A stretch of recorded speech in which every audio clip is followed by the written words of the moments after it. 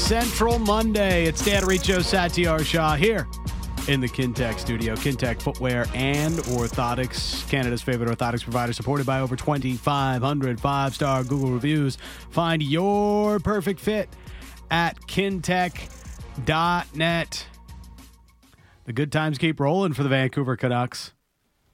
All that talk about having a good start, well, they could not have possibly had a better start than they have had through 2 games, Sat. Not from a results standpoint. Yes. However, you hear the head coach. Are you like, okay, yes, head coach, yes. I'm saying results-wise, it's I good. thought we were going to bring up Mike and Surrey from No, it's okay. Mike and Surrey is the big star now of the post-game show.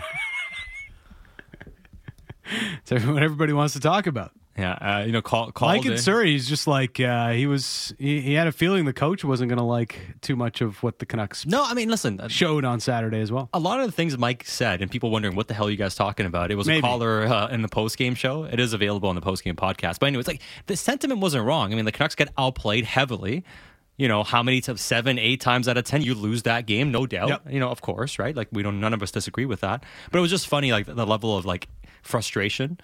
And also, being mad at people getting excited about 2 wins and saying it's only 2 wins, but then also citing Corsi after 2 games, a small sample. So it was just really fun. Like, and then the next caller was like, the Canucks are going to win 60 games. So you got the extremes from the fan base. You got the ones that are like, this is like horrible. This team sucks no matter what.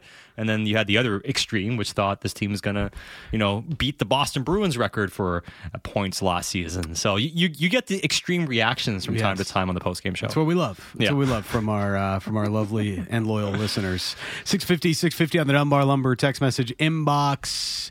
You can get in on the conversation there. Questions, comments. Otherwise, you can send it through on the 650 Dunbar Lumber text message inbox. It is still very much in stark contrast to what the Canucks were 12 months ago. Remember, 3 games into the season last year, they were having a players-only meeting. So, little different this time around, even though they're not yet 3 games in. But they did get the 2 wins, and that's more than you could have asked for. And we're going to dive into it more throughout the course of the day. Don Taylor is going to join us. Also, Irfan Ghaffar is going to join us. His take on what's happening and some of the scuttlebutt around the team right now. Plus the Monday menu coming up later on this hour. Who's hot, who is not with your Vancouver Canucks. You can send in some submissions as to who should be on the Monday menu for later on this hour. But without further ado, who better to comment on the 2-0 start for the Vancouver Canucks than the general manager himself? Joining us exclusively here on Canucks Central, it is general manager of your Vancouver Canucks, Patrik Allvin. Thanks for this, Patrik. How are you? Thanks, guys. It's going pretty well. We get down here safe to Philly and had a practice here today. I'd say it's pretty well. You're still undefeated on the season. Yeah, it was a good start, and we part of our games that we did really well, and part of the games we need to get better at. So overall, we're happy with the 2 wins, but we definitely need to continue to work on things there.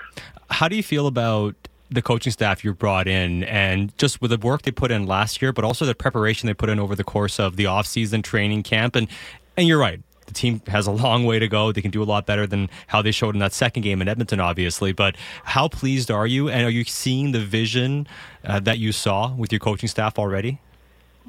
I'm very pleased with the coaching staff, how they came together last year, and what they all bring, and how they delegate and how they work together. I think they're building that partnership with the players that I believe it's so important in today's game, and part of that is communicating and teaching the players. And I was really pleased with their training camp, how they planned it out and how they worked on different subjects every day. And we're continuing to grow as a staff and as a team here. So far it's been very encouraging.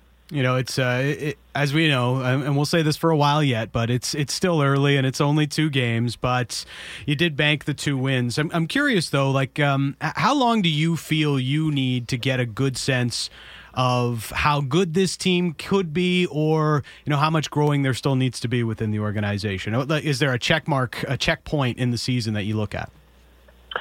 No, I think our mindset is just the next day and next game. Like, how do we get better here today at practice? What do we need to emphasize? What do we need to do? That's the mindset within the group, and that's something we're just gonna continue to focus on, and that will be part of the process.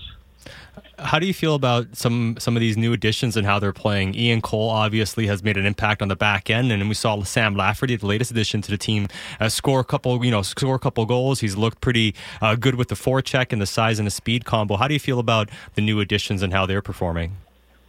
I think they're coming in and helping our group to get better here. I think you mentioned Ian Cole with his experience. Being a cup winner and played in deep playoff runs, and he can handle the pressure and he can handle the big minutes. I think he's been doing a really good job here early on, calming the team down and eating minutes, and the rest of the players been fitting in well. Very pleased with all of them, and as I said, we will just continue to grow individually and as a team here. We saw and heard the coach put the team through a hard practice today in Philadelphia, and it seems like there's a want to not get comfortable even after the 2 wins. Is that part of the ongoing culture change and new mentality that you want to be brought in? Yeah, I think that's part of the message from the coaches, the staples that we have here, and the standard and the expectations. We all know that we need to get better here as a team, and as I said before, the mindset of coming in every day. How do we get better? We want to help the players to be successful, and from my end, I want to make sure that we are top of things and continue to grow as a team here. And I think part of it is to learn how to push to get better. You get better in practice, and if you practice hard, the game should be easier. Now, obviously, there's a lot you guys can do from the coaching standpoint and what you have in the organization, but obviously when it comes to managing the team, it's ever evolving in terms of shaping the organization on and off the ice. And we all know all the stuff with Connor Garland that came out about his agent also being involved and perhaps looking at possibilities for trade here.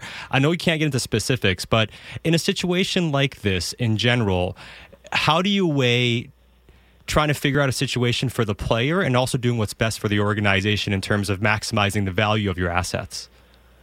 Well, my job is first and foremost always look after the organization, short term and long term here, and that's something that I will continue to do and make sure we have the right pieces here for the coaching staff's puzzle. And I don't want to get into any individual players. We're not the business part of it, but Connor has been playing really well here the first 2 games, and will continue to play well for us. And we have 2 forwards out here in Teddy Bluger and Mikheyev, and there's going to be competition on our team. We sent the Nils Alman down, who played over 60 games last year, and showed us in training camp that he was ready again. Unfortunately, he got sent down, and there's more good players underneath that knocking on the door and want to come up and play. So I'm very happy to have the depth we have and the competition. Do you feel pressure at all to make a move happen sooner rather than later? I don't feel pressure of making moves just to make moves. I feel pressure of making sure our team continue to get better. That's the only thing my focus is on, and making sure we have the right pieces to make the puzzle here for the coaches to win hockey games. And when it comes to even this time of year, we're only 2 games into the season, obviously, and we all know how capped out the entire National Hockey League is. In terms of trying to make deals, especially when it comes to sending relatively big money in and out, how hard is that to do even now? And is that something that usually takes a few months to develop?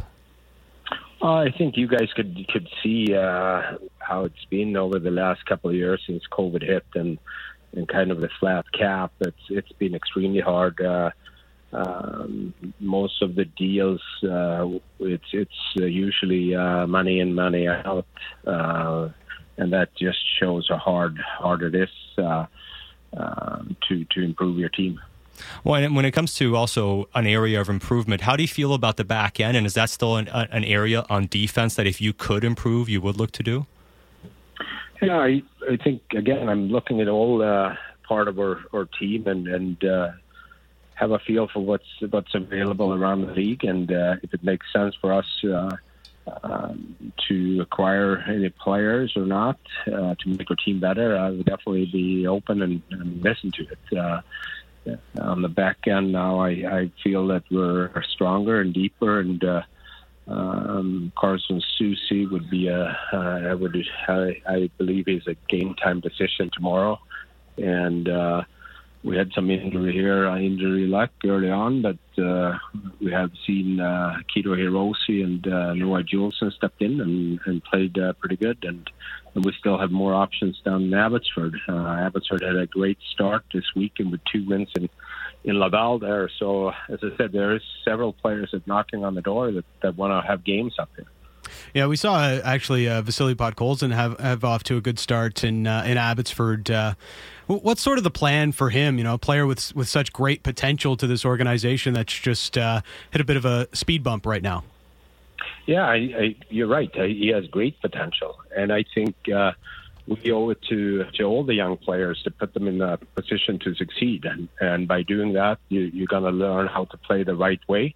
And that's where Abbotsford is a great stepping stone for them to be able to play big minutes, to be able to play in key situation. And Jeremy Colleton and his coaching staff are doing a tremendous job with our young players down there. Again, there is no rush.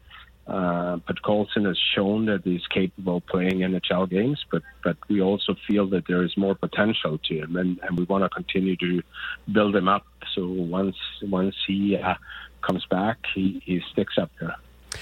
We know you've been asked quite a bit about Elias Pettersson and the negotiation, the contract that is expiring at the end of the year. Still a restricted free agent, as we know, but at least on the ice so far, second star of the week. He seems to be enjoying his hockey under Rick Tocchet.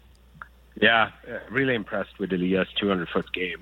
And I think Toc has been extremely pleased with Elias, and he's showing that he's part of the leadership group and showing us how, you play the game the right way at 200 foot. And I've been impressed with his practice habits as well here, and him and Quinn and JT Miller, Demko being part of the leadership group and showing what it takes to be a good team every day. He's started the season extremely well here, so definitely really encouraged to see Elias. A player of his caliber playing at this level, I don't think it's ridiculous to say he's playing as one of the best players in the league when he's at this level. What does it mean to an organization to have players like that and keep players like that? Yeah, again, we're very happy and fortunate to have those four kind of core players for us in a great age there too. JT being the older one, but the way he is playing is I believe, is top in the league in that category. But definitely very fortunate to have Quinn and Elias and Thatcher Demko in their in the age they are, and we're just going to continue to build around them and get better here. Would your hope be to get Pettersson done to an extension before he becomes a restricted free agent? Before he becomes a UFA, unrestricted free agent, definitely. I got 2 more years to figure that out. But again, I'm very happy for that he got the second star in the league here the first week, and again, we'll just continue to talk and hopefully we'll get something done. Is it one of those things that you think maybe could have gotten done in the off season, or was this always going to take a little bit of time to figure out where you guys are at? Like, was there a way to get it done earlier, or is this just the way this process is playing out? I think this is the way the process is. I don't think we need to force anything based on the conversation and dialogue we have with Elias and getting to know for Elias also getting to know Rick Tocchet and how we want to play moving forward, and what our kind of staples are for this team, and my vision and Jim Rutherford's vision as well. Patrik, we really appreciate the time. All the best, and congrats on the start to the season. Thanks, guys. Keep doing a good job there, and hear from you soon again. He will be hearing from us soon enough. It is Patrik Allvin, because we can't let Patrik only come on when things are rosy, 2-0 start to the season and those types of things. So the first bit of a rough patch on the phone quickly. Hey, Patrik, we got some tough questions for you. That is Patrik Allvin, general manager of your Vancouver Canucks, joining us here on Canucks Central. And he's very good at not saying anything. Yeah, he's, as always, coy with his answers, but... he's clearly not going to give an inch on the Garland situation, and now that it's public, he can't just outright deny it, but it's clear, at least in his eyes, it's not something he's going to be pressured into doing until he finds the right deal. Oh, and I mean, one of the things we didn't get to because we're up against it time-wise, but even Ethan Bear, when we've asked him, he's like, I talk and I'm in contact with his agent, and we'll see what happens later on. So it's very much like we'll see what happens. Even the stuff on the trades, like you mentioned, is like, we want to improve the team. Yes, perhaps we'd like to address the blue line, but we have options, and we'll see what happens. With Pettersson, we'd like to sign him. We'll see what happens. So it's kind of the standard answer that he gives, but it's good to be available to answer questions, and I think that's the biggest thing that people want to hear from the GM of the team and be able to ask them some questions. And at the end of the day, your job as a GM when you meet with the media is to be available, but also it's to protect your organization the best possible. Yeah. And as much as it sucks, the best way for you to protect your organization is to not give unnecessary sound bites sometimes, right? So I think he's good at not doing that. Yeah. And I think, it was pretty standard with how he answered the questions here, that clearly they want to do something here with Elias Pettersson, but he's not giving us an indication one way or another where it's leaning or where it might be going. Yeah, and you often hear teams and players say they don't want to negotiate in the media, and Patrik is doing everything to not get any sort of morsel of information out there that could sway the conversation in a way that leads to us thinking the negotiation is going one way or another. It's pretty obvious the Canucks would like to keep Elias Pettersson. Why wouldn't you want to keep Elias Pettersson? It's a two-way street when it comes to that, and we'll see where this goes. He was second star of the week, goal and 5 assists, was the Canucks' best player through both games, was one of the few Canucks that was above water against the Edmonton Oilers on Saturday when it came to the shot share and scoring chances and all those different types of things, the underlyings as we call it. But it's not an easy negotiation. It's going to be one of the 10 most expensive contracts, at least on a yearly basis, in the league when it does get done. That is my opinion. So it doesn't seem like there is a rush at this point. And even, the idea of, and I know this is sitting in the back of a lot of fans' heads, the Matthew Tkachuk situation playing out here in Vancouver. Well, the only thing Patrik can do to guard against that is try and make sure that he fields the best team that he can and that the team has success around Elias Pettersson so it doesn't become the Matthew Tkachuk situation. Yeah, and one of the things, too, is we've mentioned this before, that based on where negotiations or at least discussions had gone, the sentiment I got was that there was no offer put in front of him that was similar to, the 10, 11, $12 million offers, as far as we know. But also what we do know is that the Pettersson camp also kind of said, let's kind of see what happens.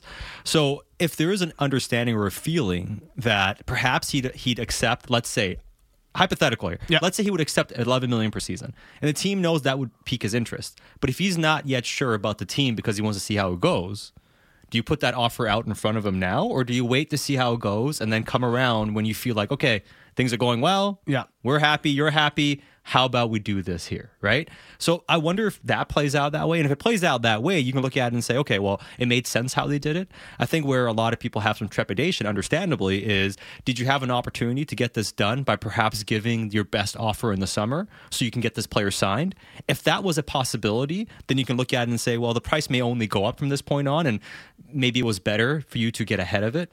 But it takes two parties to get to that point. And sometimes when it hasn't got to the point where that type of offer is made, it's not just because the team is quote unquote reluctant. Mm-hmm. It's more about how receptive is the other side at this moment for that anyways, so let's just wait for the right moment to present that. Because if you present that now and it's like, hey, I like this offer, it's fair, but let's see what happens. And then you play better, and it's like, well, you don't move the goalpost too much. Like in negotiations, that's kind of how it goes sometimes. So we'll see ultimately. But he mentioned that he doesn't feel like there's any there was any deal to be made necessarily in the summertime. But it's more about get it done when you can, because we all know the more he plays like this, the longer he plays like this before getting signed, the more it's going to cost to get him signed. The only player ahead of Elias Pettersson on the Stars of the Week in the NHL, Austin Matthews, who had back-to-back hat tricks. So it's kind of the story with Elias Pettersson, and we know how good he was.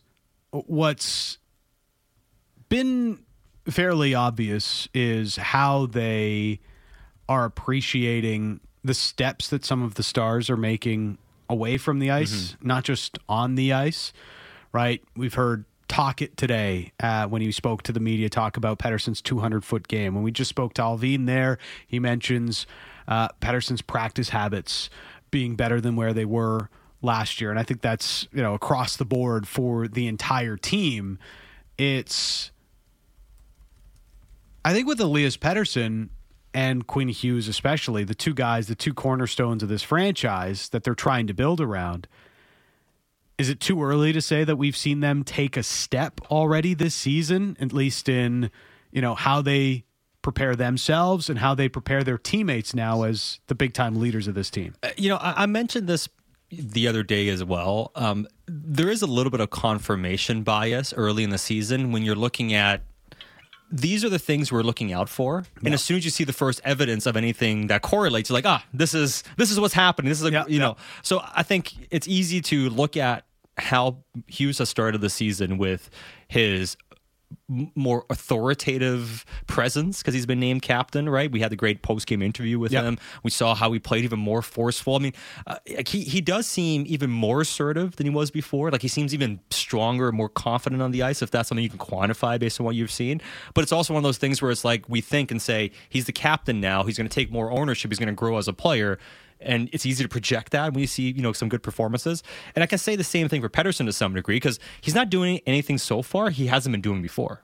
And I think it's going to take time for us to really figure out, okay, have these guys taken a step or not? But I do think in terms of the seriousness both those players have and the impact it seems to have on the group and how they're moving forward, I do think there's a lot to be encouraged by that we probably do see the best version we've ever seen of Pettersson this year. We see the best version we've ever seen from Quinn Hughes. And usually that happens when you get to the point where that physical side has now really grown in. I mean, Hughes is 24, Pettersson's going to be 25. You see Pettersson, how much stronger he is on the ice. You see Quinn Hughes, who mentioned he seems even stronger and more confident. And it's usually this age range where players really start hitting their peak in terms of all-around impact. And it seems like we're seeing that already through 2 games from Pettersson. We heard the coach speak glowingly about his performance. And even with Quinn Hughes, the way Quinn has controlled games, especially the first game, and at moments even in Edmonton, it's very impressive. A couple of texts coming in from our live listeners, 650. This from Tones. Hughes is doing what Makar does and uses skating to impose his will on the game more. And this one, is Elias Pettersson a superstar yet, or does he need to have another big year to be called that? I mean, that's subjective, right? It comes down to how you view it. He had a 102-point season. He's won a Calder Trophy, right? He had back-to-back plus 30-goal seasons. I think he's a superstar, but you can say, hey, do it again and prove it to me. Somebody else asked, what if Miller gets 110 points and Pettersson gets 108? Then should Pettersson get more than Miller? Yeah, because it's not Pettersson's fault that Miller may have a really team-friendly contract. Yeah. And I understand the sentiment of internal caps, but there's no world where any team can keep a player of Pettersson's ilk at his age if he has over 100 points again under $8 million. It just can't happen.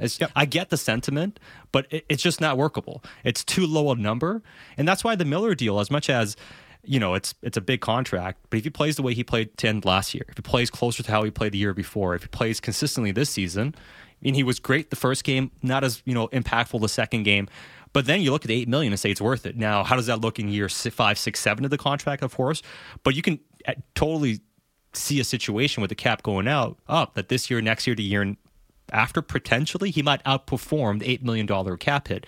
But yeah, I mean, I understand the sentiment, but there's no way if Pettersson has over 100 points that he would sign, or the team would even realistically think he would sign for under $8 million. It would be like David Pastrnak just signed for 11 and a quarter in Boston this past summer. It would be like Boston trying to get him to sign under Brad Marchand's contract. Yeah, exactly. Like, hey, we got Marchand at this number, but it's like, yeah, so it's not my fault. No, and people say Stützle signed his contract coming up after his second year and his third year in the league, right? He signed his contract early, so after 2 years to complete it. So his contract kicks in this year. He signed his 8-year deal when Pettersson signed his 3-year bridge. Yeah. Essentially at the same point of his career. And they paid Stützle before last season. Yeah. So last year he kind of exploded. So they got ahead of it. Mm-hmm. If they waited to sign Stützle, if they give Stützle a bridge contract, there's no way he's signing for $8 million in 3 years. So you have to look at the time when the guy signs, and also if you sign a guy before he takes that next step. I actually got that incorrect, the way I phrased that. Stützle signed with a year left on his entry level, so it was a year ahead of when Pettersson signed his bridge deal with the Vancouver Canucks. Pettersson was a restricted free agent already when he signed his bridge deal. And the other thing to keep in mind is Pettersson, when he's going to sign his next contract, has 1 year of RFA left, and then you're buying UFA years, which is more expensive. When you're extending Stützle after 3 years, that means he still has 4 to 5 years of RFA eligibility left, which brings his AAV, average cap hit, down because the player doesn't have the same benefit of hitting the unrestricted market to get the offers to play off each other. So that also plays into that. You can't. It's not a comparable unless you look at how many unrestricted free agent years you're also buying. The next contract with Pettersson is going to be a minimum of 1 to 7 UFA years. That's going to drive the price up. Yeah, the only guys who got like full freight, even with without buying a ton of UFA years, were Matthews and Marner. Really, like those are the two guys that got paid, especially Matthews, where you didn't buy any UFA years and you still paid him well over $11 million. It's Dan Riccio. Well, I guess Connor McDavid too. It's Dan Riccio and Satyar Shah. Coming up, we'll get more into this Canucks chatter. Coach was a little bit more honest than maybe we expected him to be today about how the team performed in Edmonton. We'll get more into that next. Plus the Monday menu on Canucks Central. The most opinionated Canucks show out there. Canucks Talk with Jamie Dodd and Thomas Drance. Be sure to subscribe on Apple, Spotify, or wherever you get your podcasts.